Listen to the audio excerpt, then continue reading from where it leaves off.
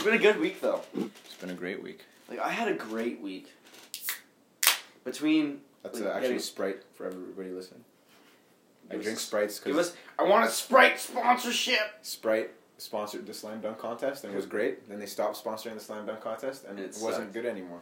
I liked your tweet. You tweeted that out. I thought it was funny as fuck.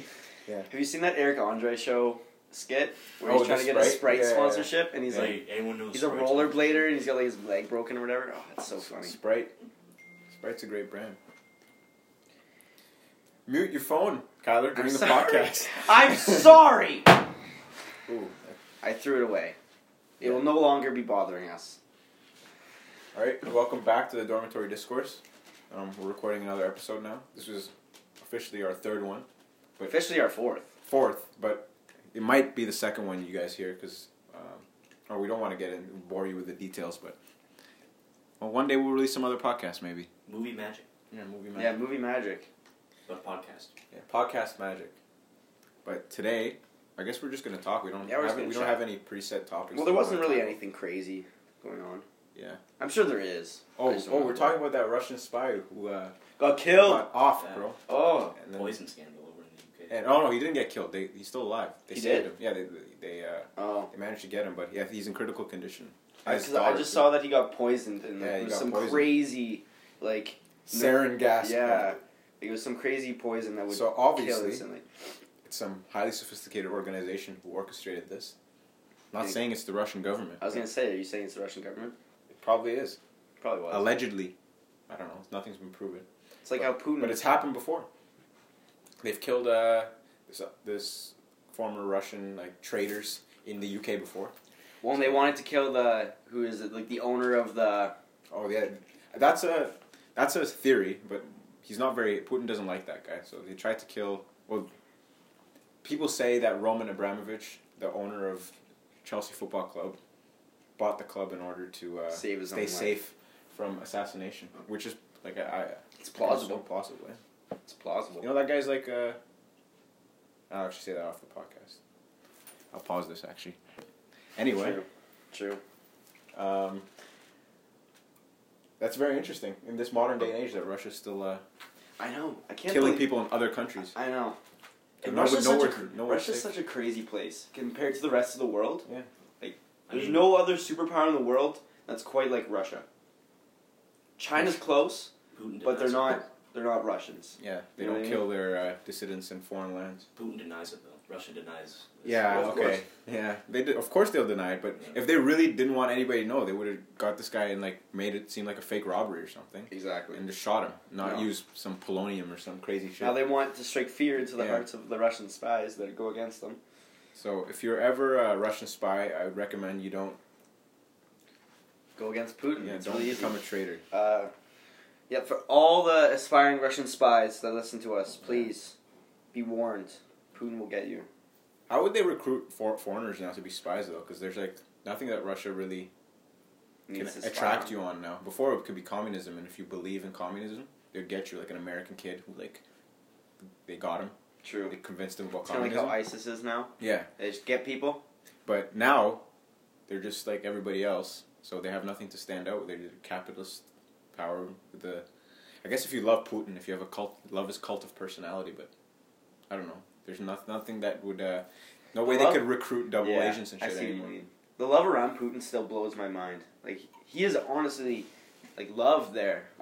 It's split though. Most people but the people who like him think he's oh yeah, awesome. There's still people who like Stalin and stuff, even though all he did. So Putin comparatively didn't do as much, and he united the country in a tough time. So of course there's going to be some people who are true Russians. And Putin, whenever people think Putin isn't a crazy motherfucker, I always just point out the fact that he was in the KGB. And he's the richest guy on earth. No, he was in the KGB when it was crazy to be in the KGB.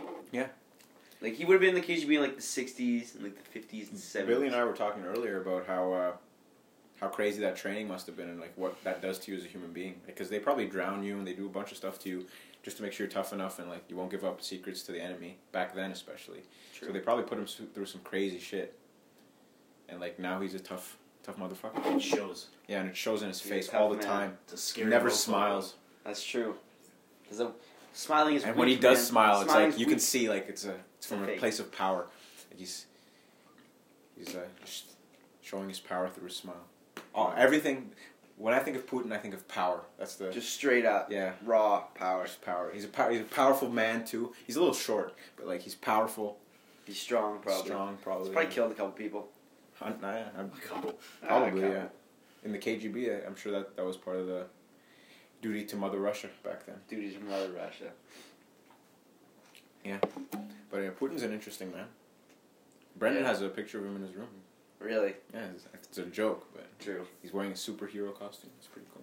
It's like my welcome to the party poster. Shows all the famous communist leaders. Welcome to the party. When I came to university, I thought it would actually be a lot more left-wing, but I guess maybe it's just the people hang out around a lot. I would say we're generally more liberal, like everybody here, like just on the basis of society. Cities also are more liberal, and like 80% of our students come from the GTA. But we're not, like we're still pretty conservative in mindset on this floor, I would say. Yeah, I would agree with that. And even the people I've talked to on campus, I think the tide's shifting. Yeah? Yeah. It's because there's been so much change so quickly. It went too far. It went too far. Yeah. And people didn't know when to say stop. Yeah. So now the population is like, they know like it's gone too far. They want to say stop. And the only way you can do that, I guess, in a democracy is vote the other way, right? So. Yeah. Well, I think in the 60s and stuff, it was going too far the other way. To the right, maybe, with the Vietnam War and stuff like that. So people sought refuge in the left. And the hippies and stuff came. And then it went too far for the last 10 years, probably. Yeah, but it's been less. building up. Maybe even less. And honestly, really, it's only been, as far as I remember, all this like stuff about like gender and like all that. Like, I'm not trying to take away the free speech debates and stuff. Yeah, like that. I'm not trying to take away from those debates, but that seems to have only started 5 years ago max. Some people are going crazy with it. That's what's turning people off too. Yeah, because it's there's a valid argument underneath all arguments. I would think. Yeah, it's out of good intentions, like for sure.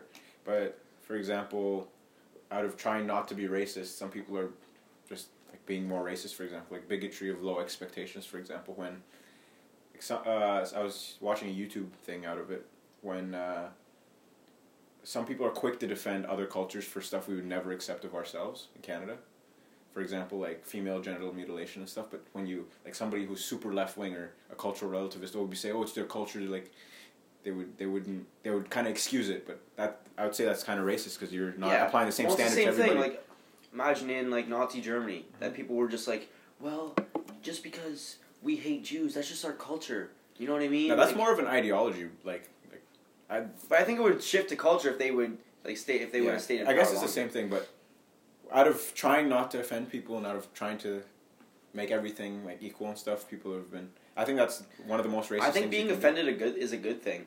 It means like you have something worth like fighting for. Sure, Like when you have no one. You can't be offended at everything. When you have no one being offended, you have no arguments happening. You have no.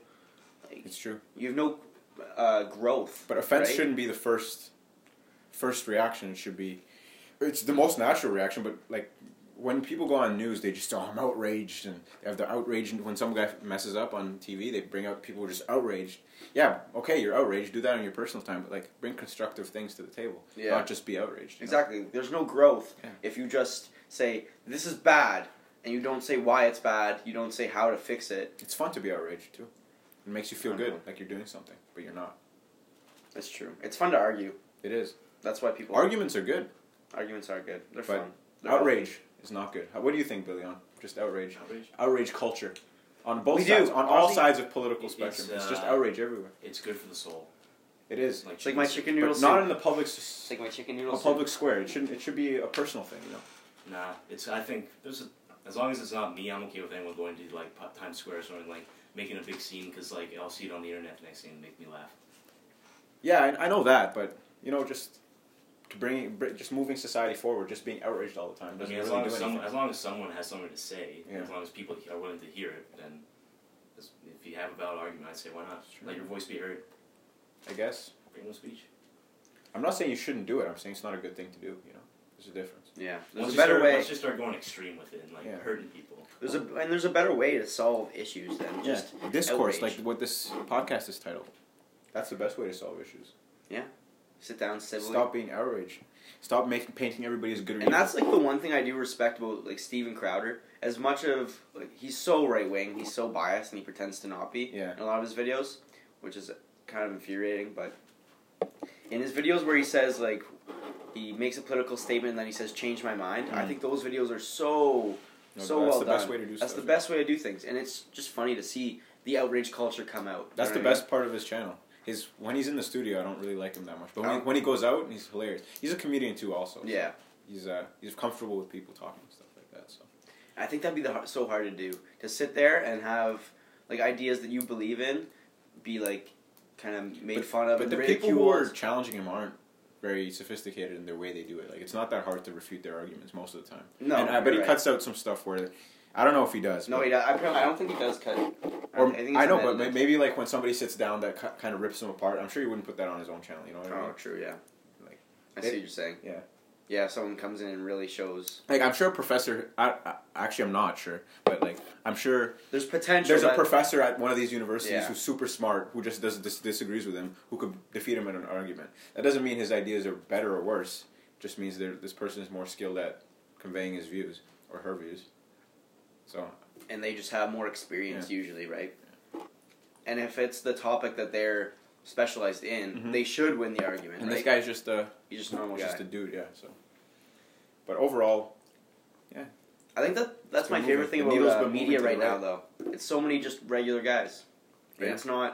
There's not as much corporate money in media as there used to be, especially with like YouTube and with YouTube and stuff. But the mainstream it's even worse now. But I would say that like the mainstream is kind of fading into obscurity. With the youth, yeah, but with everybody else, it's still there. Like with our parents and with our grandparents. But like, they're the decision makers, though. Yeah, but we're the ones who are going to be. I know. In right? the future, it's bright for the future, but the present is grim. Yeah, because the mainstream media still controls a lot of stuff, and on like I said, all sides. I think it's all part of the same game. Nobody's out there fighting for the man. No, they're all corporate.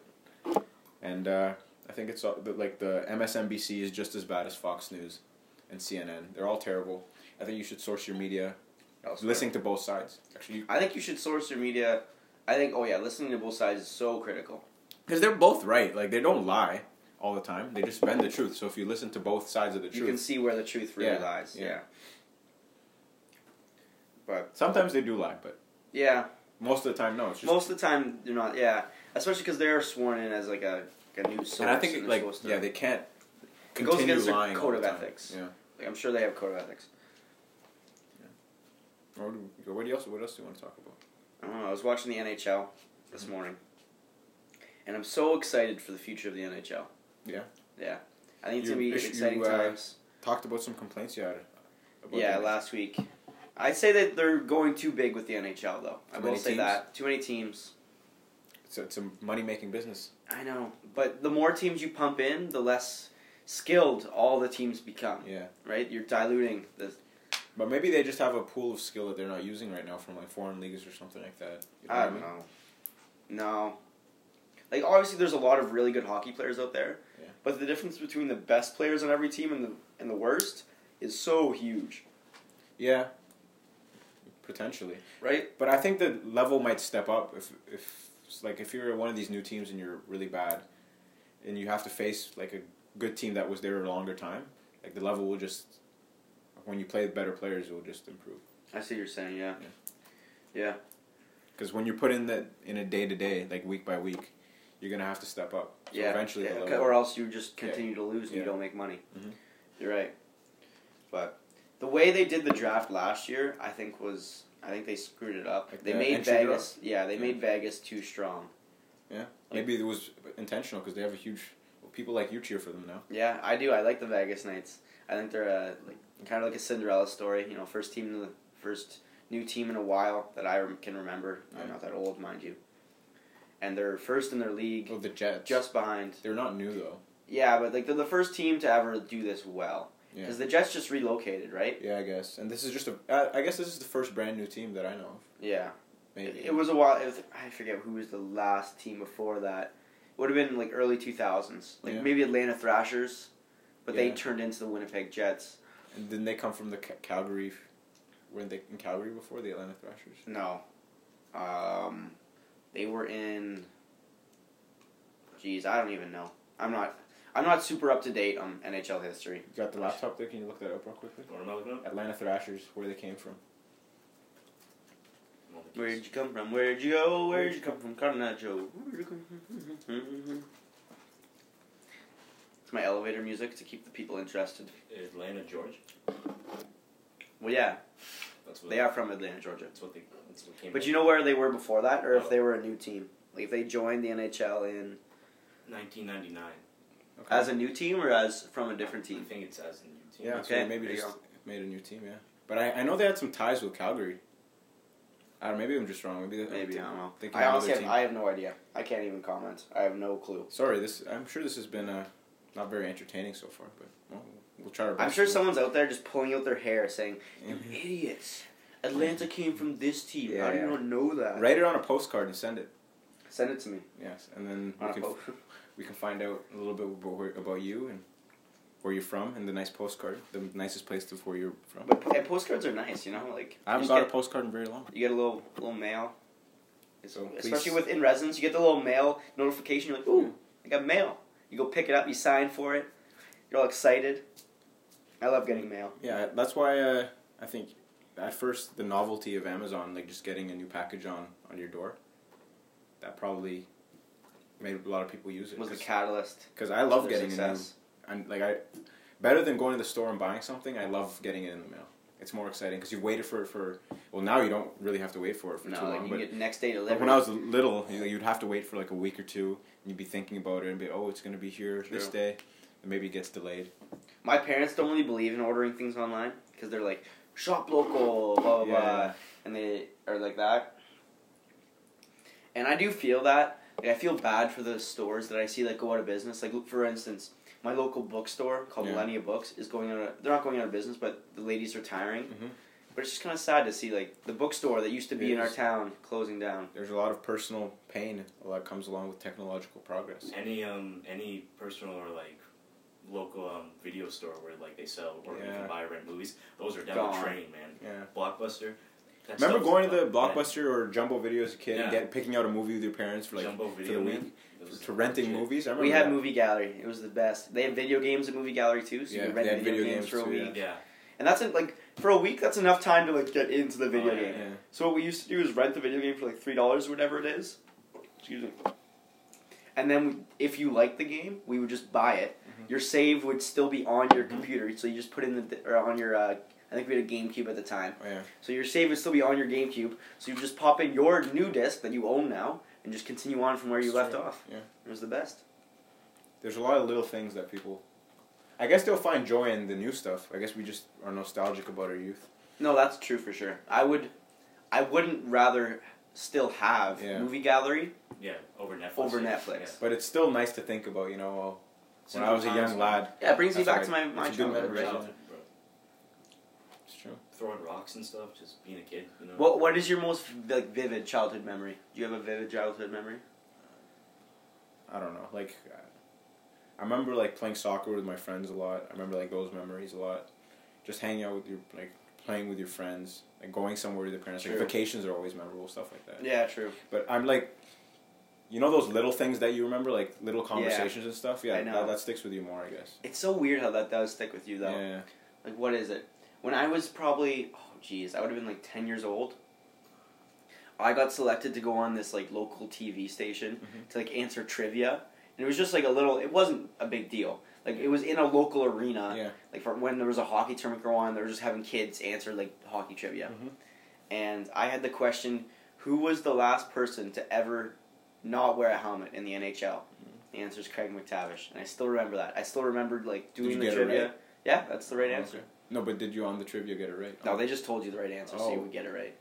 Wow. Yeah. You're giving out the secrets, bro. Was this live TV? No. It was our local local TV station. It's no local CKWS. Yeah.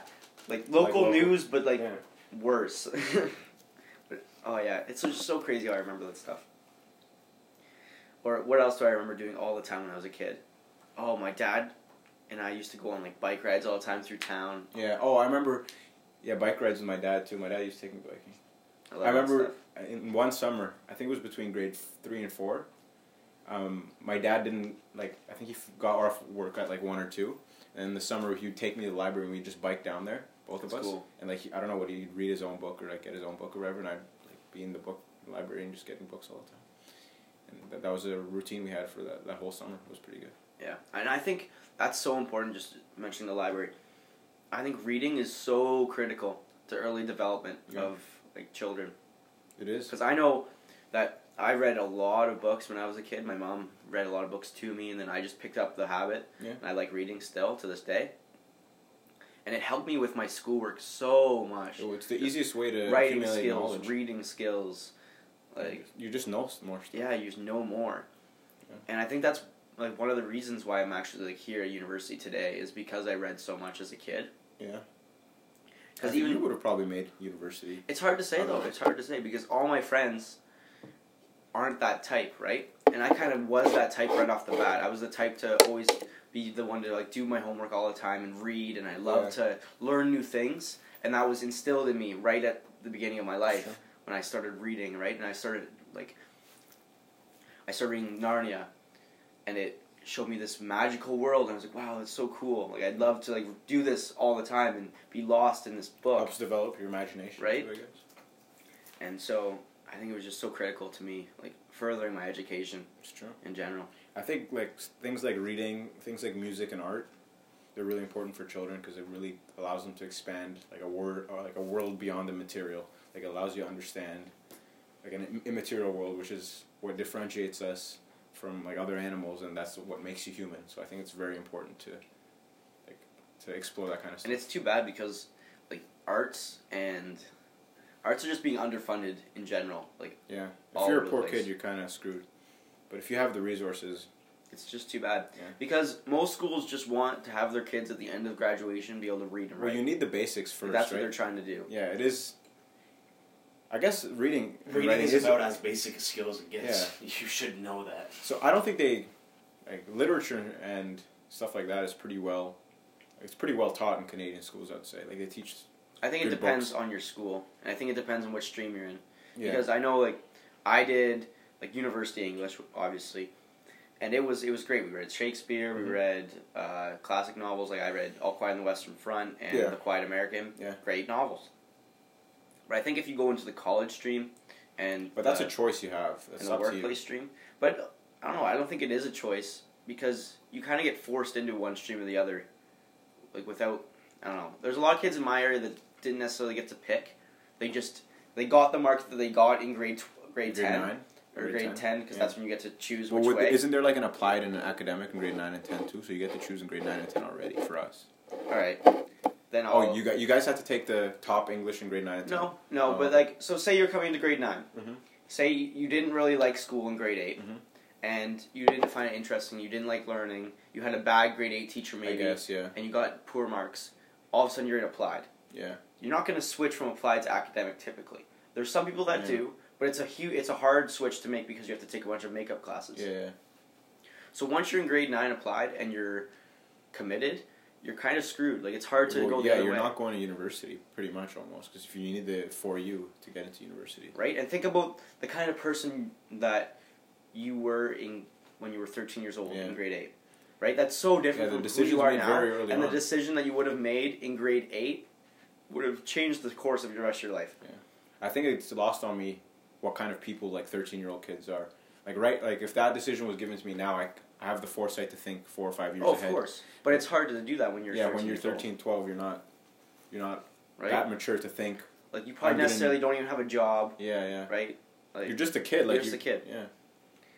And so I think it's so crazy that choice is given. And I know parents obviously influence that choice a lot. Like if your parent does know that you are skilled enough. But some parents aren't familiar with the system. Some parents don't care. Some parents don't even know. Like they're not that involved in their kids' life. They're like, oh, apply. Like maybe they just don't know. You know. Yeah, which is too bad because I think there's a lot of kids, especially in my rural area, who are smart, who are very smart kids. They're just lazy or not even necessarily that. They're lazy academically inclined. Or they don't care enough. Yeah. Right? And so now they're just...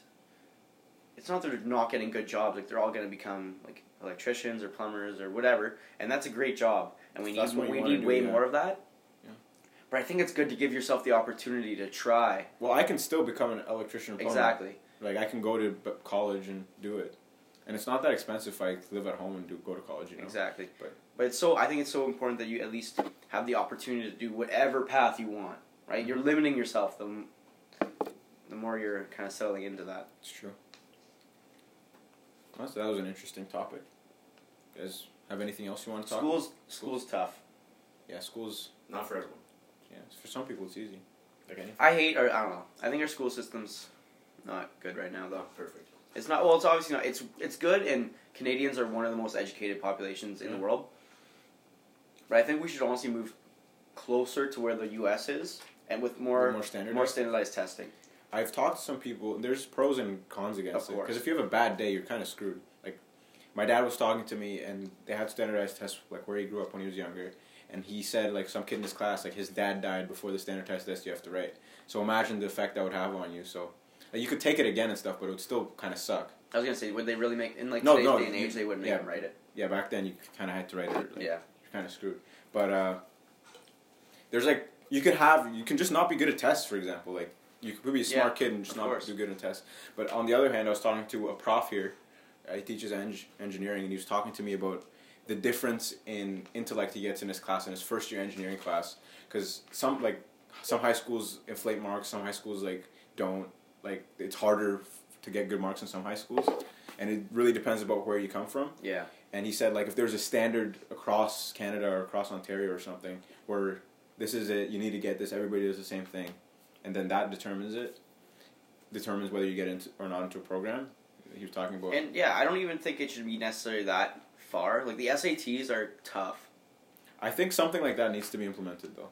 But because right now, what are they really picking up? When it comes down to that only to get into university, that your grades as well. Yeah, but I think grades should have a higher. And priority. you probably write an essay or something. They should do more systems because if you do a regular arts science kind of thing, like not McMaster Health Sci or not Ivy or not one of those things, just a regular university program. Yeah. You apply on OUAC, they see your top 6, that's it. Right? You don't even write an essay. Most American schools, you write something. That's true, actually. I got into Western. All I did was apply. Yeah. I didn't do any, there was no secondary testing. Like Queens, at least, they asked me for a supplementary application. Yeah. But that was optional for most schools, too. Yeah, it is. Yeah. You're right. And I know kids who got into Queens without even doing the supplementary application. Yeah. So, it's hard. Because, and especially when you come from a school that does inflate grades so much, and you didn't necessarily get the best, craziest education. Yeah. Because you get to university and you're used to getting those 95s. And you're used to getting the 95s with only putting in, like, this much effort. Mm-hmm. And now, if you want to get a 75, you have to put in double that effort, and you're getting 20% lower. Especially than if you're in something like engineering or like health sci or something like that, with tough courses. Or even like for me, for instance, like I have some comp sci classes. Yeah. But I was never allowed to take comp sci in high school. Like I didn't have the time, and then our comp sci at high school was just like web-based stuff. It was really, really quite simple. And then I get to university, I've never coded before, and which I know there's some kids that would be in the same boat as me, but they're actually in comp sci as their major, and all of a sudden they get smacked. Yeah. Right? Whereas some kids come from a university. But I think if you're comp sci major, you're interested in it. Like there's something about it, you know. But there's such a disparity between like schools just for comp sci. I'm not too worried about like once you're in university, like it's all on you. Like you have the opportunity to succeed, and you should be able to adapt. It's really that's true. Like, but the road up to it, because you're a grown man now. Like I can see the difference in myself at 18, and I'm still young. Like there's still a long way for me to go, but there's a stark difference between you and now and you at 13. Oh my goodness. So like nobody really needs to help you now. Like I'm sure you've adapted. Like the amount of freedom they give you at university is crazy. Like you adapt quickly. You do, and I think those who don't adapt, you notice right away, and they aren't here for long, right? Mm-hmm. And that's what I was saying to my parents too. That university work isn't really that much harder than high school work. There's just that much more of it. It's a lot more, and it's like nobody's there to make sure you do it. Yeah, and I think that's the biggest difference. So if in high school, I think if you were the one to do your work on time and you tried to do it your best, I think you'll do fine in high school. Yeah, in university, in university. Yes. So you don't think there should be an SAT thing here? I think that there should be some sort of testing, but I think the SAT relies too much on itself. Like I think American universities rely so much on the SAT that it kind of skews results as well. Yeah. You can take it a couple times, but I guess like if you're not good at tests, you're not good at tests. So I was thinking maybe like mandatory supplementary applications and stuff for universities. That'd be good. Yeah. Again, it wouldn't be that hard, right? It costs more to read them and stuff, I guess, to hire those people. Yeah, but AI is getting so good. Yeah. You could have AI go through it and pick out keywords that you like and give those kids applications. With AI, we might not even have to go to school or work. They could do everything. We just get a check from the government. Yeah, that's true. But then everything's government owned. Like Mother Russia. Is that really back in the day? Yeah. Is that really what we would want? I don't want that. I don't want that. I think if government took over industry like that, there would be no growth. Absolutely no growth. Honestly, I don't know much about AI. Like, I think what the media and we're pretty far. On news, we're pretty far from that. No, like what they put out, I think that it's like sci-fi kind of AI, and like if computer science, like if we talked to like a PhD working on AI here, it would be completely different than what we imagine it to be. I think the media gives us a wrong image of what it is. I think so too, but also it's important to know that there are crazy applications of AI being out that are out there right now. You don't even hear about. But the majority of AI stuff is like, it's so innocuous, and it's good that the fears are there, so that like it doesn't become an apocalyptic scenario. Yeah, of course. But I heard some quote about AI, something about like we have to understand the fears before because it's something like it could destroy society. But with any other innovation, the potential for like wrong, like you realize it after you create it. But with AI, you have to know before. Yeah, that just kind of made me think about the atomic bombs. Yeah. Like, when I wonder if the people who were working on the Manhattan Project, like obviously they knew what it was going to be used for. Yeah, they knew, bro. They knew exactly. Yeah, exactly. So like, I don't know if I could like morally work on that project. I don't know. A lot of like the mindset back then was steeped in nationalism, and that's true. It was during a war, and there's probably a lot of fear. So that's true. They'd probably get you. The Americans were already beating Japan. Yeah, but they didn't probably tell them we're going to drop this on Hiroshima and Nagasaki. No, of course not. But like when you're working, and the Nazis were working on a bomb too, so they probably were like, yeah, we got to get one too. So. That's true. And the Nazis would have no. Yeah, they would have no qualms about that. Yeah. Just such a crazy invention. Technology's so cool. Technology is the coolest thing. Yeah, it's always it's so crazy that in like the year 1200, life was just life, and in the year 1400, same stuff. Maybe you have a new king by now, or new king or queen, or a new way to plow your field after 200 years. Maybe even not. Maybe even not. Right. Yeah. The rate of scientific findings has exponentially increased after the Industrial Revolution. It's crazy. I think that's what AI is. That's exactly what Homo Deus, Sapiens is about. That's what it focuses on. That the rate of expansion and like, it talks about a bunch of different things. But I recommend you read. I still want it. I think I'm gonna read it this summer. So when I'm like working for the moving company, I think every time I'm in the truck, I'll start reading it. You'll get through it quick too because it's very easy to read. Same with. Homo Deus. I got through it in a week, and it's a 600-page book. Yeah. But it was so intriguing, right? It was so interesting to look into the future. It was honestly like looking through a magnifying glass into like a future dimension of Earth. Yeah. It was so cool to me. I'm gonna read that in the summer too. I could highly recommend it. I recommend it to anyone out there. We should start a book club, the Dormitory Discourse book club. When we talk about books. Man. We have time to read a book. I guess you could do it once a month. You could do it once a month. You could do it once, whenever you wanted. It doesn't even need to be a schedule. It's our discourse. Yeah. We're allowed to do whatever we want. Yeah. The viewers don't even matter.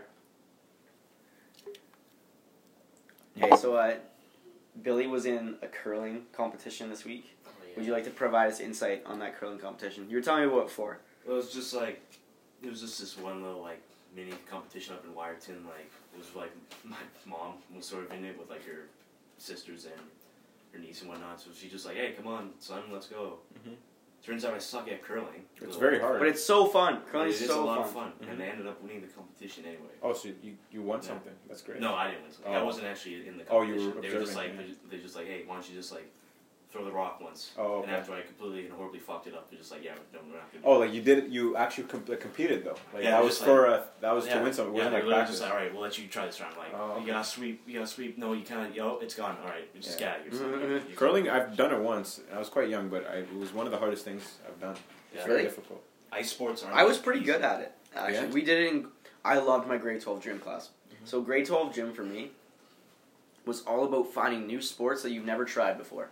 Oh, okay. So we did golf, curling, lawn bowling. Lawn bowling's shit. Lawn bowling's also so fun. It's really similar to curling. Yeah. But it's just really cool. I liked it a lot. What else did we play? We just played like a bunch of crazy, weird sports. We went swimming, just random stuff like that. And that's where I tried curling for the first time, and it was so much fun. We did it for a whole week, and you go there, and the ice is so weird. It's like bumpy, and like it's all about like finesse. So you go down and you just twist your arm a little bit, and the rock will like curl around and hit another rock. It's so cool. I think it's so strategic that it makes it really fun. Yeah. It is like to release it at the right point in the form and sliding. Because I usually when I curled, I always overshot because it's hard to judge. It's hard. It is hard to get the right weight. Yeah. So. Because if you go too hard, you just completely throw it off the end of it. Curling, I have a certain respect for, but curling on television, not very much. I don't like it. Really, No. I love curling on television. I could watch curling. I could watch curling all day. Couldn't do it. I couldn't. I play it at 4 after you get home from school. Put on Sportsnet. It's always curling. on. It's always on. Don't like it. I think it's just sick curling, man. I think it's just such an interesting sport. Like it's so strategic that I like watching them line up the perfect shot. Actually, when I was a young kid, I like understood all the rules and everything during the Vancouver 2010 games. Sure. And I was watching curling then a lot, but it's just Scotty's Tournament of Hearts is not as exciting as the Olympics. You know. You're right. I only watch it when the Olympics are on. So you're right. Yeah. Now give me that water polo, bro. Another thing I want to see is something I hate on TV. Darts on TV, hate it. Oh, that's the worst. Yeah. But I would go to the Premier League of Darts in Britain. Really? Because I've seen the crowd. These guys get crazy and you don't just get like that. Like it's probably crazy. Like the atmosphere is probably amazing. Darts are fun. So if Darts I are if I ever get a chance to go to the Darts Championship in like whatever in Europe or wherever it's big, where like because when you're around people who care, like it's fun. Yeah, true. True. That's the same reason why going to a live game is just way better than watching on TV, right? Yeah. All right. What do you think about esports? Oh, they're talking about Olympics. Yeah. Right? No. No. You can't take the physical challenge out of sport. Well, that's what they're saying. They're saying that there still is the physical challenge. Like they say that they're still in like top shape and stuff. That's what like the reports not reports that I read, but just different sources I've seen on the internet. You have to have really good hand-eye coordination and stuff, but I doubt you have to be a beast like a boxer or something like that. Well, that's what they're saying. Like they're saying that physical wellness is directly correlated with mental wellness, and that you need like the highest level of mental concentration to play these games at this high of level. Yeah. So they're saying you actually do have to be in like tip-top shape physically and eating well and stuff like that to be in that mental state to play as well. You gotta be mentally healthy to. Yeah, but it's not the same as. It's physically not the same. competing. You're right. Yeah. It's not the same as. I'm sure they're right. It's not the same. Not easy. No, of course, but it's not like Usain Bolt out there training, and you're right. So you can't take the physical challenge out of sport. Like it's like chess. Chess isn't a sport. It's a strategic game where you have to be sport, technically. But it's not an Olympic sport. It's not an Olympic sport. Yeah, I don't consider chess a sport. I consider it a game. All right. There's a difference between games and sports. Like running isn't a game, but it's a sport. You know what I mean? You're right. Yeah. So they can't take that out. Might as well have Go and chess. They're big games. A lot of people play them. It takes a lot of physical and mental skill. But that's where I would argue. Sure, if people are willing to watch, why not have it in the Olympics? Plus, also everyone in those esports competitions, those teams or whatnot, are just the cringiest gang of people I've ever seen. Do you ever watch a competition between two? I've never seen it. It's really bad. If you watch the high level stuff, it's really professional. Now. What are they gonna put in? What games? It would most likely League of Legends. League of Legends, Overwatch. Dota. Overwatch. It's not big enough. Yeah, it's pretty big. Overwatch. Not as big as pretty huge though. Not as big as LOL, Dota, and CS:GO. Yeah. Not yet. South Korea would win that shit. The Koreans are really good at that, right? The Asians. Yeah. But actually, the Americans just won the latest CS:GO championship for the first time in history that an NA team won. But there's a lot of see, that's why I like CS:GO more, is because it's more worldly focused. Mm-hmm. So all right, we have a visitor to the Dormitory Discourse here, Brendan. For the fourth quarter, pretty good. Yeah. So we're just talking about esports and whether they should be considered true sports and be in the Olympics, or not necessarily Olympics, but just considered. Well, they're gonna do it, right? They said they're doing it. Are they doing it for sure? Not for sure, but like the IOC guy was talking about it and stuff. This look at it from a marketing perspective. Of course they're gonna do it. They're gonna lose a lot of people on it. No, they're gonna gain way more than they're gonna lose. They would never do it if they knew they were going to lose more people. It's not good. Yeah, no, I think that esports should be their own category and have kind of their own Olympics. So there should be a separate Olympics for esports. Like, I know for chess, they're trying to get that in the Olympics, but it shouldn't be. We're talking about it. The Olympics is a physical sport that you do, right? Mm-hmm. Like, this, brain stuff, that's not a sport. But see, that's what I was saying to Yonas, is that to be in the absolute peak mental capabilities to play these sports, you also have to be physically well. You have to be eating perfectly. Your nutrition has to be on spot. You have to be working out. You have to feel strong. You have to feel good to play good. To play well, rather. But it's not the same as competing with your body. And I would also agree with that. Yeah. That it's not. You're not seeing progress every day, right? Sure. I would say that the biggest difference is that when you're maintaining your body physically to play esports, all you're doing is maintaining your body. Yeah. It's a means to an end. The end is the esports. But if you're running or competing with your body, the end is have peak physical condition. Yeah. But their goal isn't to be in peak physical condition. It's to be in peak mental condition. So that's different. But if it's the same thing, if being in peak mental condition also requires you to be in very, very high physical. But if they had a mental sports championship with Go and chess and esports, you wouldn't expect runners to, because runners have to be mentally good too. Yeah, you can't have one without the other.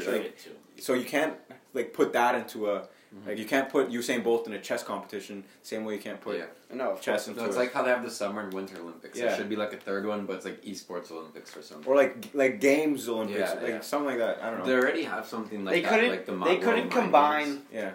Esports would have to be its own thing. They couldn't combine chess and stuff. People wouldn't watch it if it was the esports But if it was just a games championship, a world expo where all the games came together. Or something. But I think esports is too big to be associated with all the other games. It's like football. No, but another thing that's hard is that for a lot of esports, they already have world championships. Like for chess, there's already an Olympiad, and so players already have the opportunity to represent their country. But in a lot of other sports, at the Olympics, that's the only time they get to represent their country. So that's part of the reason why they have shot put and stuff. They have world championships, but this is the peak of. Yeah. And historically, I guess. Yeah, of course. That plays a role. I don't think it's a good idea, and I think they should not do it. Yeah. Cool. But I can. Olympics. I actually. Games, man. I don't know. I still think I would like to see the Olympics adopt esports because I think I see the value. I don't know. I grew up watching. I watched so much esports, so I'm a little bit biased. I've watched I love the gaming culture. YouTubers. I've never seen it. But it's different. I know it's different. Yeah. I love Evo. You guys know about Evo, right? It's it's like a fighting game competition every year in the summer. They take fighting games and some high level skilled players just make the most of Street Fighter, Mortal Kombat, stuff like that. That's sweet. And it's some of the stuff they pull is insane, bro. Some of the stuff you'll get the whole room just off. Yeah, the atmosphere is so cool. When they just hone their skills to master because the it's game. so tense. Especially that's why I watch CS:GO is because you can see both guys. So you see this guy looking at this door this way, and you see the guy that's to go through the door, but they don't know each other there. So it's the suspense is building, and then boom, right? Yeah. Or one of the most famous plays of all time is this guy named Pasha Biceps, who's fucking crazy motherfucker, and he snuck behind two other players and was behind them, and he could see them both, and there was only two guys left and just him, and he went pop pop, ends the round. And everyone just went wild. It was in a huge tournament, a stadium. The stadium was packed. Yeah, that's crazy. Of course, it will have appeal, but it offers more hype moments in that sense. But I don't see the appeal of it comparing it up to Olympics because the Olympics has more rewarding And I guess it's more of a tournament, right? Yeah. And the Olympics isn't really a tournament. Well, they have tournaments, but it's only for hockey, right? Other sports, tennis, all the sports you need a tournament for. They have tournaments. Yeah, but to add a whole nother, it would be a huge tournament. Yeah, they could. It's not logistically a problem, I don't think. And then, but also, to do it in the Olympics, I think would be an issue because part of the reason why I think esports is entertaining is because you see the best players competing against each other, but the best players are all from like the same two countries. Like they're all from either the U.S. or like one of the Asian countries. Yeah. So I think it would just be like Japan or like China or. But in hockey, the best players are like in like 3 or 4 countries, but they're still good players in other countries. I assume that's the same with esports. Yeah. You still have good teams. But that's part of the reason why I think hockey isn't a very popular Olympic sport either. Is because typically the same countries win every year. Yeah. Well, yeah, I guess. Right? Like if South Korea won the internet like the esports competition every year, like it'd be like, all right, whatever. Like why am I gonna watch if I know my team's not gonna win? A lot of Olympic sports are like that though. Like the U.S. dominates swimming and all that, and people still watch. Well, not so much anymore. Just when they had Michael Phelps, now it's fair game. I know, but there's certain sports that are like country by country. Like these guys are gonna win. Like speed skating in the Netherlands. Ethiopia wins the. Ethiopia and Kenya win running, like stuff like that. Yeah. So it's still fun to watch though, like just to see the competition. So I don't think that's a problem with esports. I just don't like that they're not physically competing. True. Yeah. And also, I think another reason why it shouldn't be with the Olympics is that the Olympics has that tradition of going back to ancient Greece with like those crazy physical games and stuff. And to me, with the torch and stuff, I just don't see esports being related to that at all. Yeah. So where do you think it'll fit in the future then? Because it's gonna have its own thing for sure. No, just it should be like its own thing. How big do you think it could get though? Like. Honestly, it could get massive because esports is already pretty massive. I don't. Right now, it's just only in the EU too. Like it's mostly European viewers. I don't play or watch League of Legends, but apparently they rented out Madison Square Gardens for like the arena. Yeah. Jeez. So it's actually already massive. So I know they definitely could manage to make a. And they sell it out. Yeah, of course they sell it out. Like it's crazy. It could be good. It could be huge. Yeah. I think right now the biggest issue facing esports is that they have so many leagues. Mm-hmm. There's so many different championships that you can win, and there's no one league, right? Yeah. I think that's the biggest issue. No, they could make it a way where like some leagues differentiate themselves, and they could, if some money gets into it, they'll get all the best players into it. No, that's what I mean. Right now, all the leagues are at this level, but they need one league at least, maybe a couple to step up and be the league. But there's so many different games too, so Although I don't know how they would decide. Well, no, usually it's the same companies that own all the same teams. So like you'll have the same team playing in 3 different sports, kind of thing. So like Team Envious plays CS:GO, Dota, and League of Legends. But they have obviously different players. Yeah. Right? So that's what it would be like, I think. But like what other games, what would qualify you to become the new Dota? Or like maybe there's new games. So. You just have to become an esport. Yeah. So you'd have to start building games for the specific purpose of becoming esports. You have to have a big player base and like be a popular enough. Like Fortnite, you think that could get big? Probably more potentially. Yeah, that's what it was made for, right? It's made for competition. Rainbow, but right now, Siege. No, right now it's PlayerUnknown's Battlegrounds is the esport for that battle royale because it's more technical. Minecraft Hunger Games. That's what I was thinking. Really, I was honestly. It's funny you bring that up. Do you remember I was honestly thinking about that before. What is that? Battle royale has been around since forever. So those Fortnite type games. Yeah. Yeah. Minecraft used to have like servers that would just play Minecraft Hunger Games, where it would spawn you around like a thing, and you just have to like go and survive. It was like Hunger Games. It pretty much just imagine the Hunger Games except in Minecraft. Yeah. But like I don't see how this wasn't seen before. I don't know how no game developers were like, whoa, people love Minecraft Hunger Games, because I remember people like love that stuff. Like all the kids that I played Minecraft with, all love Minecraft Hunger Games. We all shred it. It takes one person to do it. Well, it's better with friends and stuff. Oh yeah. But I honestly think the diversity in esports could be a strength, but the main problem is just going to be the lack of money in esports right now, just because in other professional sports, it's so easy to go professional, but to be a professional gamer, that's a lot more challenging. Do you know that like professional sports teams are buying esports teams? Yeah. Like the soccer ones. Yeah, there's a lot of soccer, but like the amount of money compared from esports to professional. But the money's getting there, right? Like, but it's like nowhere close. Right? Well, there hasn't been the time yet, so that's what I'm saying. Like soccer's been around for centuries and centuries. Esports has been around for less. Organized soccer's been around for like really, honestly, like 125 years. No, but they need. But 125 years is like. It's a long time. But they need to make it just so that like the average professional player in esports can have a sustainable career. Because right now it's only like the winners get everything. Well, Like I know in chess, like the top 10 players do fine, but outside the top 10, like you're semi-pro. Yeah, you need it to be like tennis, like where like yeah, you can lose all the time and go to the big tournaments and still be able to live. You know. True. But the prize pools are getting bigger. Yeah, they are bigger every year. Yeah. Like there was the first $1 million prize pool a few years ago in League, which is crazy. Or maybe it was Dota. I think it was Dota actually. It's crazy. Yeah. And you know what the thing is? You know who owns esports right now? Valve. Oh my god. Oh, like Steam? Because they own Dota. They also own CSGO. Wow. They own the biggest games in the world right now. Yeah, they could really make this a big thing. The thing I like about esports that could like make it big is that it's easy for you to play against one of the pros, so you could build a connection and stuff like that. Like if they could do stuff like that. And it's easy to get into. Yeah, it's There's easy to get into. very little cost involved.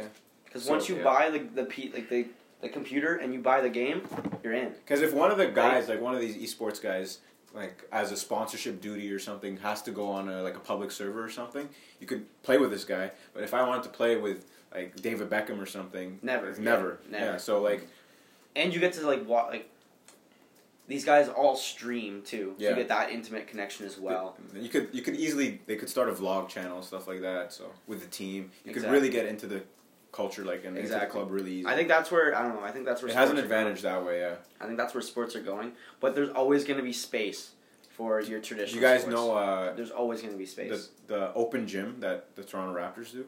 No. Like where it follows them around and like it's an in-depth really? documentary, Oh, and it's 10 minutes on YouTube and they release it every other week or something like that, and it goes along with their season, and it's a reality TV show almost. Cool. Yeah, like soap opera. It's not like that. Like there's no like it's a fly on the wall documentary. Yeah. That's a better way to put it. So like it's 10 minutes. They put it on YouTube. It should get way more views. It's one of the best sports. And it's ongoing, so I think it's one of the best sports documentaries kind of things that are out. Docuseries, and it's free. It's amazing. I think more teams should do stuff like that because like I know so much more about they the build team now. such a stronger following. Yeah, I don't even watch the games to be honest. Like that much. If the Raptors game's on during Polisade lecture, I'll watch that. But like, there's usually other stuff. Basketball isn't my main sport, but this is so entertaining. Like I want to watch this when it comes out. True. And that's the beauty of being able to select what your own media, right? Like with cable TV, you watch what's on TV, but now you just watch whatever you want to watch. Yeah. But the choice kind of kills you sometimes. You won't be able to does. decide. Yeah. You can't. It's hard to decide sometimes. Fries your brains. You don't know what to click on. Sometimes I'm sitting there scrolling for like hours. Back in the old days when they had 4 channels, it was easy. Yeah, you know, you just watch your stuff. You left. No, and all that clickbait stuff. Oh, I hate that. Yeah. That's what YouTube has become. Yeah. Well, to end on that happy note, thank you. We're gonna clickbait this podcast. We'll be like let's clickbait it. A sexual prank gone wild or something. I don't know. Yeah, like- we're gone sexual. No, Gone whatever. sexual. Yeah. Chirps in the Hood gone sexual or something Yes. like that. We'll name it. We'll clickbait it. Don't worry, The guys. whole podcast is just Never Gonna Give You Up by Rick Astley playing for an hour straight. An hour straight of Rick Astley. Yeah. Welcome to the. Never gonna give you up. So if you made it to the end, you'll understand the title. Run around and hurt you. It's because of this. Never gonna make you cry. Never gonna say goodbye. Thank you for listening, Thank you. and it's been a pleasure on the Dormitory Discourse. CoolMathGames.com.